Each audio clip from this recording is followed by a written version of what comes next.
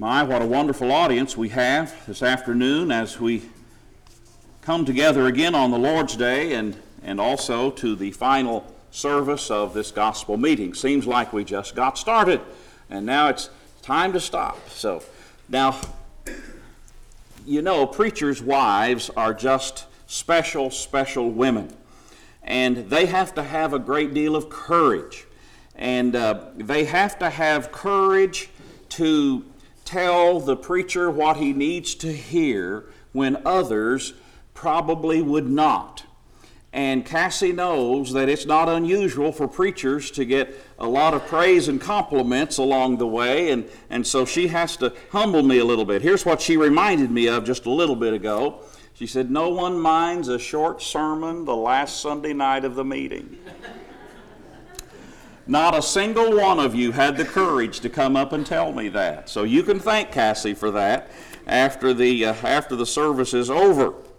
And while nobody came up and asked for a short sermon, nobody came up and asked for a long one either. So I guess that's all right. You know, the very final verses that I read in this morning's sermon were Hebrews chapter 12. And this afternoon, I want to go to Hebrews chapter 12 and look at some things there that are in those first few verses of Hebrews chapter 12. These are very special words that I think can apply to us and can hopefully help us and encourage us in our Christian walk. Now, the concept of Hebrews chapter 12 prepares us for a race, and that's mentioned in the latter part of verse 1. There's a race that is set before us. Racing is something we forget to do as we get older. It's something that our children just naturally do when they are playing as youngsters. I doubt that any of us seriously remember the first time we said, "Ready, get set, go," or somebody did, and we had a little race of one kind or another. Those are fun things that we do. But as we get older, we forget about these things, but actually we are in a race, you might say. We're in the race of life. And we have a lot of things to accomplish. We have a lot of goals that we want to fulfill if we are blessed with life.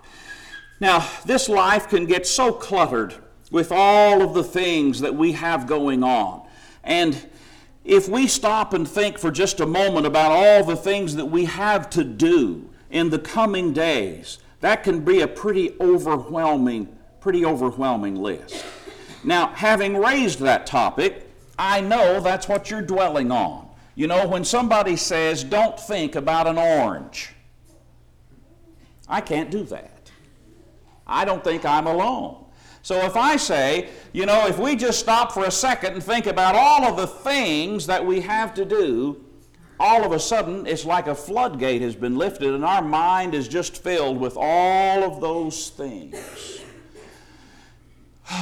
Just kind of makes you tired, doesn't it? Now, there are some folks that put more on their plate than others, and most things that we have on our plate of life to get done are self-inflicted. Okay, I'll acknowledge that.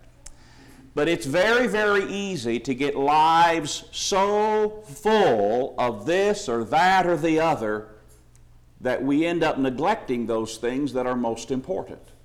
Now, when I was meddling the other night about finances, personal finances, I said it's so easy to get into debt and to have this and that and this and that we pay for that we neglect the Lord, that we neglect our ability to give. We abuse our ability to give when we do that. It's also so easy to get our lives so filled with things that we are caught up in and doing that we forget the things that are most important to us. Those things that are most important to us are those things of a spiritual nature. Those things that will enable us to have a home in heaven are absolutely the most important things that we could ever consider in our life.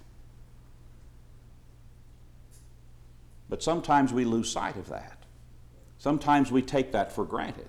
Now we're told, work out your own salvation with fear and trembling. So that means we start with me. You start with you. It has to be very personal. If we're going to have a right relationship with God, that means I need to pay attention to this myself and make this a priority. You need to do that for you. Your spouse cannot do that for you. Your in-laws cannot do that for you. Your parents cannot do that for you. Your children cannot do that for you. You're in this first by yourself. Every one of us shall give an account before God of the life that we individually and personally have lived. And so we're going to have to stand there with no one beside us to hold our hand of our family. And we're going to have to face God as we are and for who we have been.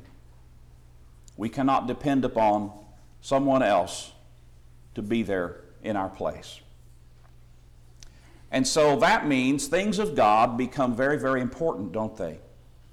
Things of a spiritual and eternal nature become very, very important. But now, having said that, yes, I want to be saved myself, but you know, when we are privileged to be married, when we are honored to be married, and we pledge our life to a spouse, remember 1 Corinthians 7 talks about our service to God, and in that respect it relates being married to a care of the world, not in a wrong sense, but that our service to God first goes sideways. It is how we serve our spouse that determines how God sees that we serve Him. And so husbands are to serve their wives, and in that way they are to together then to serve God. Wives are to serve their husbands, and in that way they together are to serve the Lord. And so when we are married, our service goes sideways first before it ascends to the throne of God, you might say. And so it is if we are saved and in a right relationship with God, who do we want to be in that same saved relationship with us more than anyone else in the world? Of course, our spouse. We want them to be saved as well. Now, they may choose not to, but we want them to with all of our heart. And if we're blessed with children, then of course we want them to be saved as well. And as I've learned the last 11 years, when you're blessed with grandchildren, you want them to be saved too. And so it is when I think of heaven and who's going to be there, I'll be the first to admit, I don't know. Now here's what I do know. God has guaranteed happiness. Remember, there's no sorrow in heaven. None. So what about that old question of, well, what if my mother's not there? What if my daddy's not there? What if my wife or my husband or my children or my grandchildren, what if they're not there? It's not that we won't care, but God has taken that knowledge and no longer allowed us to be sorrowful if He allows us to know that. Because He's guaranteed no sorrow in heaven. None. Well, that makes heaven an amazing place, doesn't it? I can't imagine heaven from this side of eternity without my wife there too. I can't imagine that. I don't want to. I cannot imagine heaven without my 3 children there. I just can't. I cannot imagine heaven without my 4, soon to be 5 grandchildren there. I just can't, and I don't want to. And now, I can't imagine heaven without all of you there either, you see. Terry showed us some video of when Galen and Paul went back to Africa 50 years after they went for the first time. And we got to see some of those brethren there and where they worshiped. And our brothers and sisters in Africa, I've never met them, but I hope to spend eternity with them in heaven. Couldn't understand a thing they were saying, but you know, we'll be able to converse just fine. Oh, they love to sing. We've got that in common. We couldn't keep up with them in their singing. They couldn't slow down to handle ours. We just shouldn't try to imagine heaven without them. But we have to start here. We have to start with ourselves. And heaven and its destination has to mean more to us than anything else in this life, and that then is the race. Along the way, who are we? Whew. Well, we're a spouse, we're a child of our parents, we're a grandparent, we're a grandchild, we're a worker, we're a student, we're a neighbor, we're a citizen. On and on you go with roles that we have to fulfill. all of those can be wonderful roles, but God has to be first. We can't lose sight of God being first. Now, Hebrews chapter 12 says, "Wherefore, seeing we also are compassed about with so great a cloud of witnesses, let us lay aside every weight and the sin which doth so easily beset us, and let us run with patience the race that is set before us." The witnesses that are referred to in verse 1 are actually those ancients from that chapter regarding the Hall of Fame of Faith from Hebrews chapter 11. It's saying here that these individuals are there to witness this race. This race in Hebrews 12 verse 1 is likened unto a race that's about to be held in a stadium. And all of us are there getting ready to run. And as we stretch and as we find our starting blocks and as we find our lane in which we're going to run, we are able to look around at the stands, and they're just full of folks. They're just full of all kinds of people. Who are these folks? They're the ones named in Hebrews chapter 11. They are the ancients, or the elders, those that lived long, long, long ago in the ensuing generations after Adam. They are those of the generation of Abel, who's also named, and Enoch, who's also named as an individual that was translated so that he should not see death. Hebrews 11 and verse 5. Also, those stadiums are filled with the likes of Noah and those of his family who were faithful to God and preserved by him in the ark.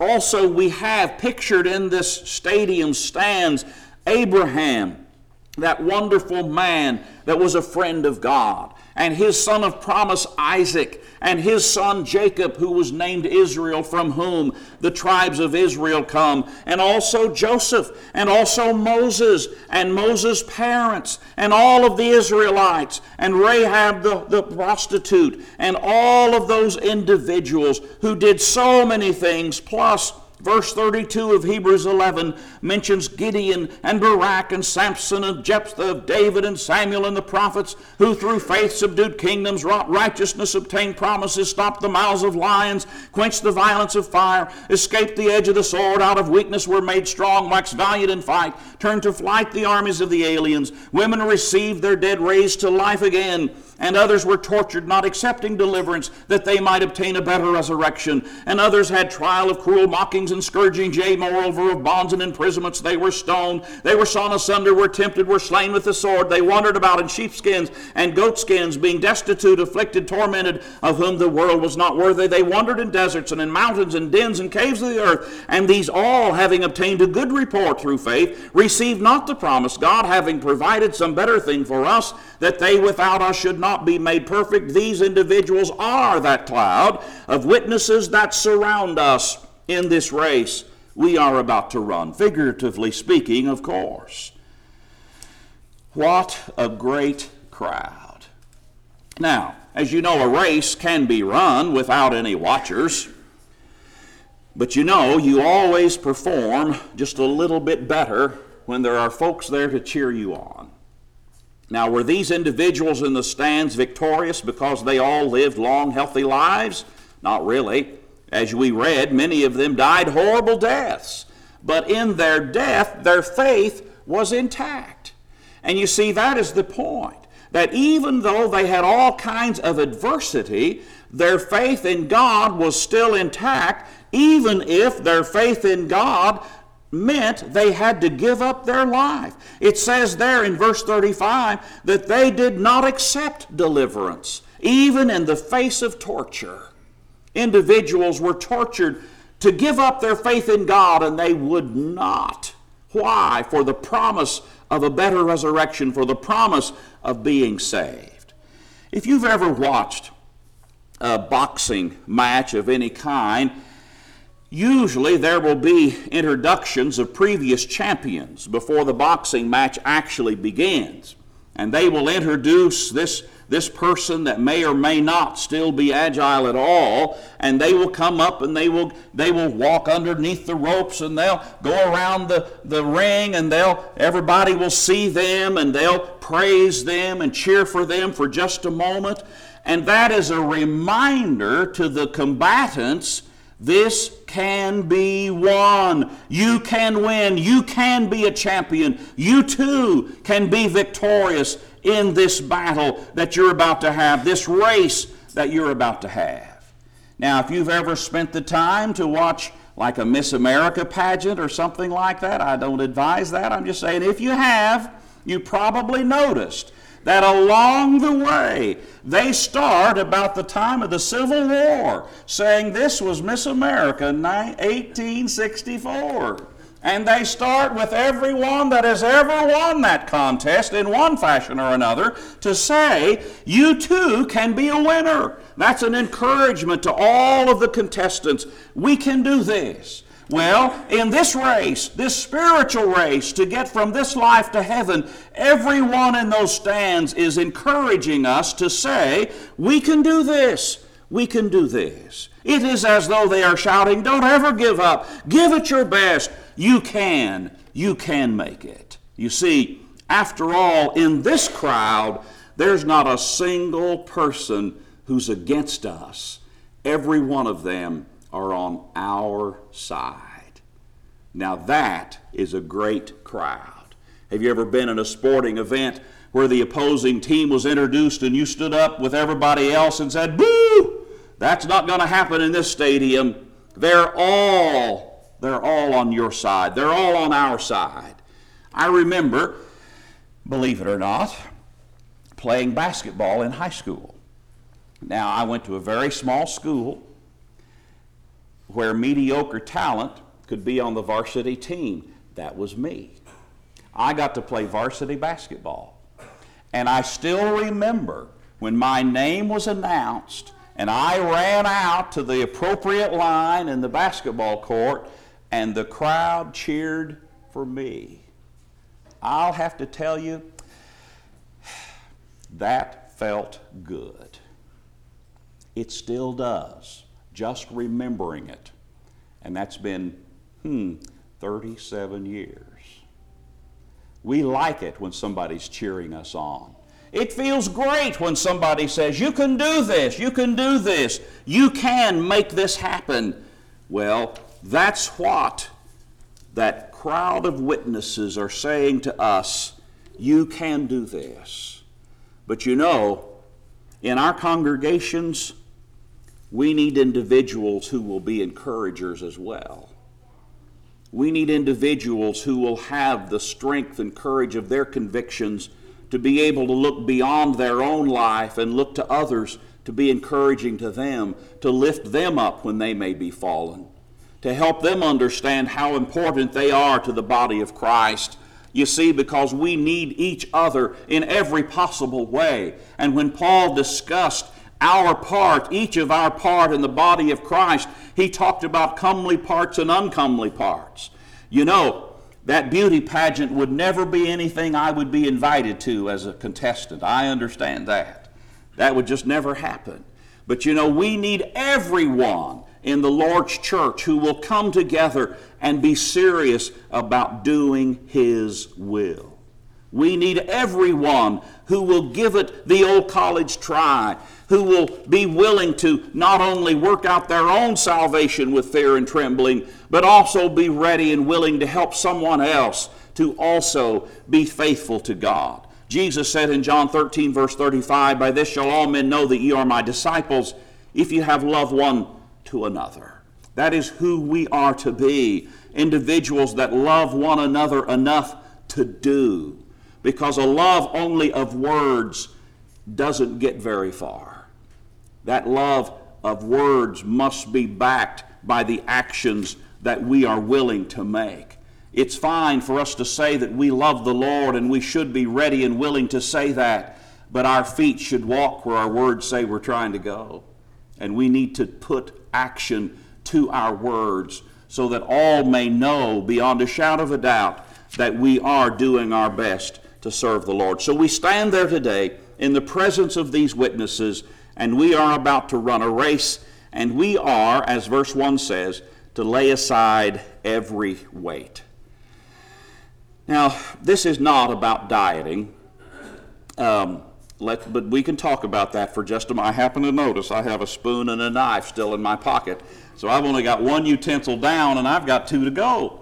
Oh, what a wonderful meal we had today.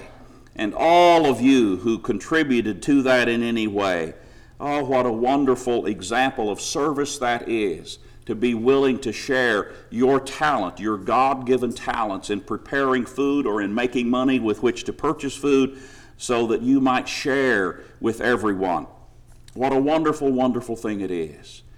Now, if we are going to have extra weight as far as life's burdens are concerned, then we're going to have trouble running a spiritual race. We're going to have a lot of trouble with a spiritual race.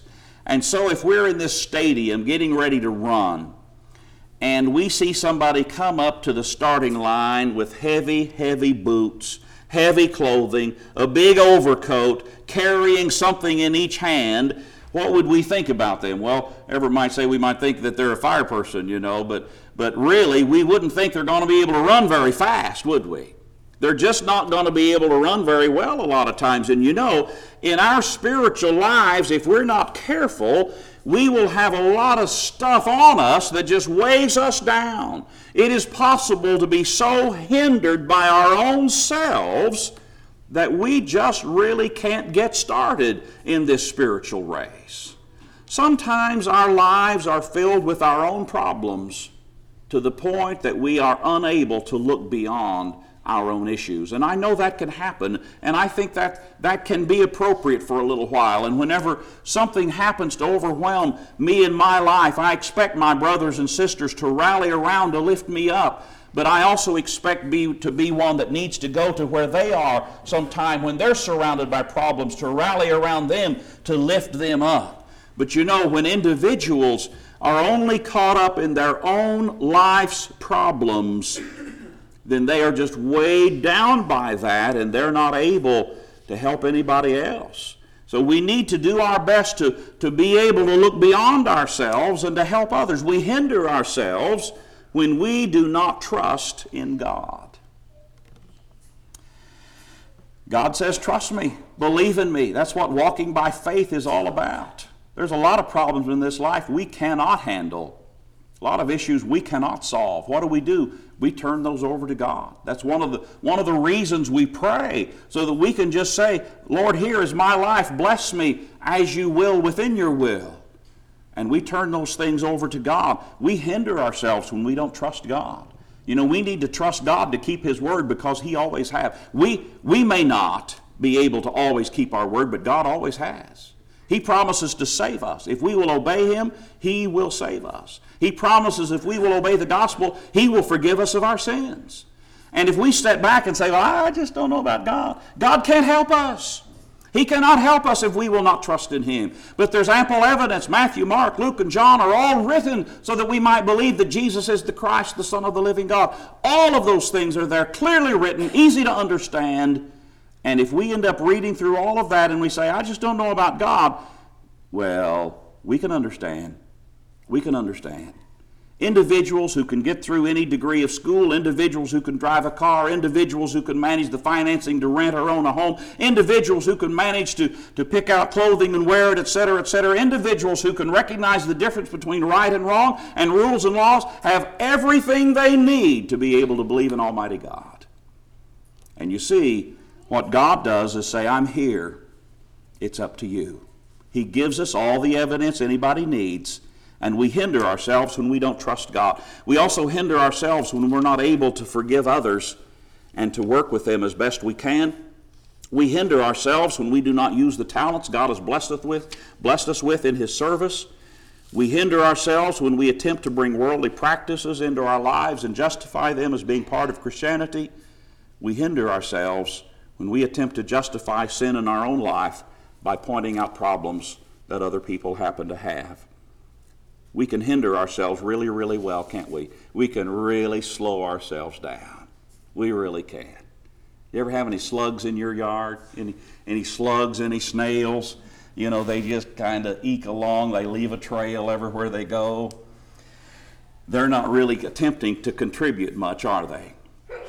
And you know, we can really hinder ourselves if we're not careful. The verse also says we're to lay aside the sin that doth so easily beset us. Or as one translation says, the sin that so easily entangles us. You know, it is not hard to get entangled, to end up falling, to just lose our sense of balance, our sense of purpose, and end up falling down. Now, some years ago, I was working on a little crown molding project in a living room, and you'll be glad to know that I didn't continue throughout the rest of the house. I was working away, and I'm not very good. No, I am not at all good at stuff like this. I'm really not, but I knew I could do it, and I was bound and determined to get it done. And at one particular point, we have this ladder that, you step up onto kind of a platform, and I was working away up there, and I just forgot I was on a ladder. And I stepped back, just as Cassie happened to be walking by. All of those things were not a good combination. They really weren't. I hit the couch, thankfully. The couch is okay. You were worried about the couch first, weren't you? You know, that was really, really a shock to me to fall. It really was. I'll tell you about one more of mine falls before I tell you about one of Cassie's. Now, I have told you earlier in the week that I retired from golf, and I meant that sincerely. But I have played quite a bit of golf through the years, never well, in fact, always horribly. We had lost one of the balls that I had hit, predictably. And so I was with another fellow in a cart, and I'm the passenger because I was never trusted to drive on the golf course because I couldn't play. Why would they trust me to drive? And so we're looking for my ball, and I am going like this, peering out in the tall bulrushes to see if we could find my ball. And just as I went like this, the driver went like this. I found myself floating. And didn't last too long, and that really hurt me. We were in Walmart just a few weeks ago, and as I went to the restrooms before I'd let Cassie out and went to the restrooms, and along the way as I was walking there, I looked over by one of the registers and there was a chicken bone. Oh, well, that's kind of bad. I went on, and then I went and found Cassie, and she said, well, why don't you take the basket, and I'm going to run to the restrooms for a minute. She was gone forever. She finally came back, and she said, you'll never believe this. I fell on a chicken bone.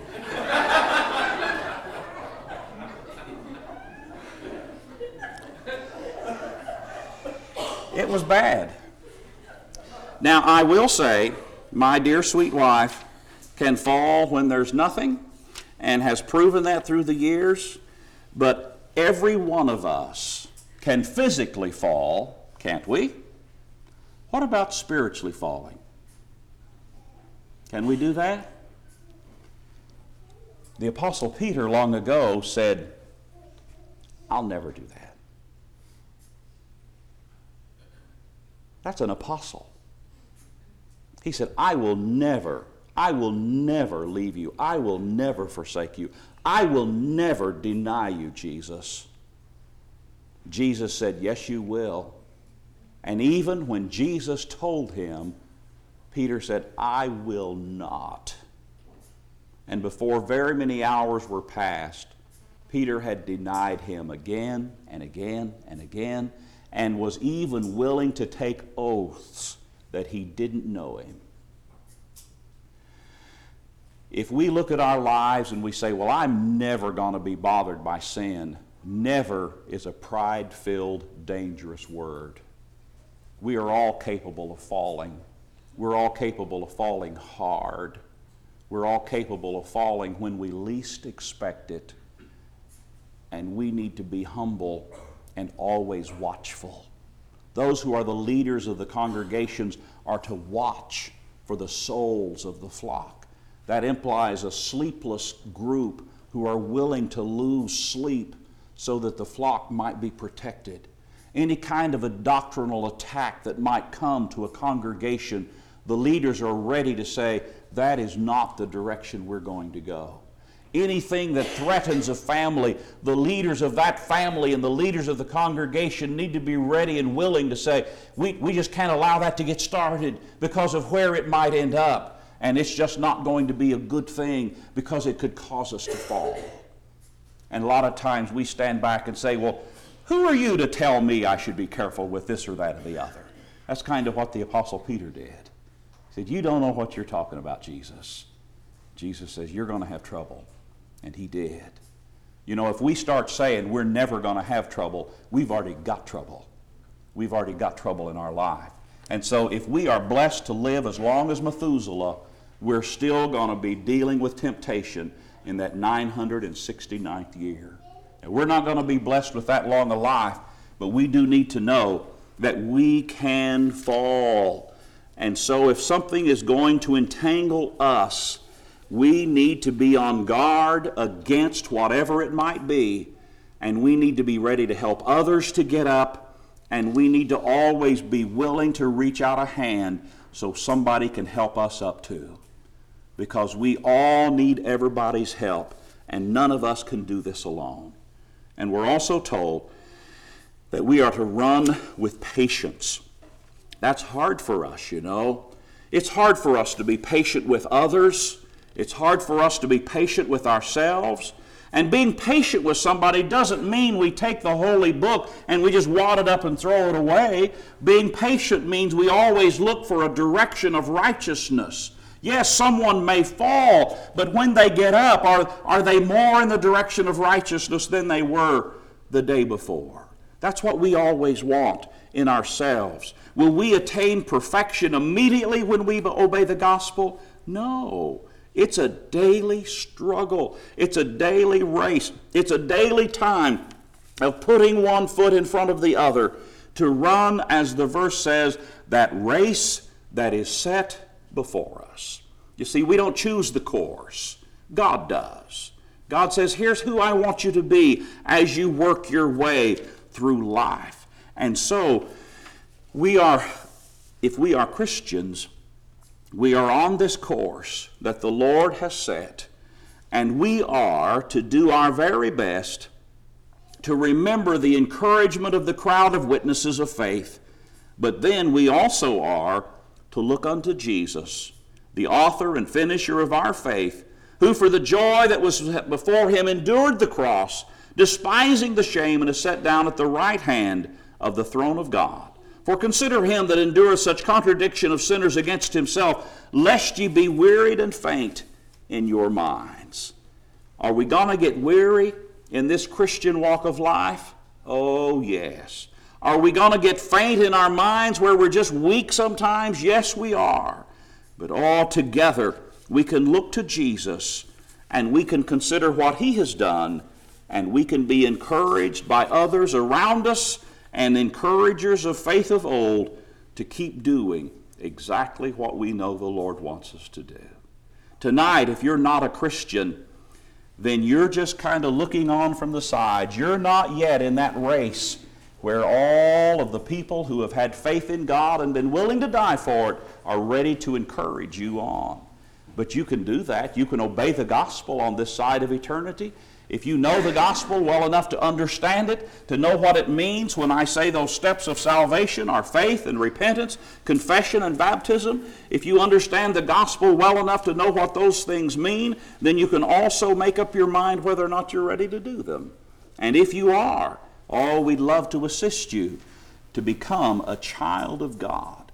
If you are a child of God and your life is not right, why don't you make now the time when you ask for the prayers of the brethren that you might be acceptable in your life in the sight of God? If there's one to obey the gospel or to repent of wrong, won't you please come forward while we stand, while we sing. What can wash away my sin? Nothing but the blood of Jesus. What can make me whole again? Nothing but the blood of Jesus. Oh, precious is the flow that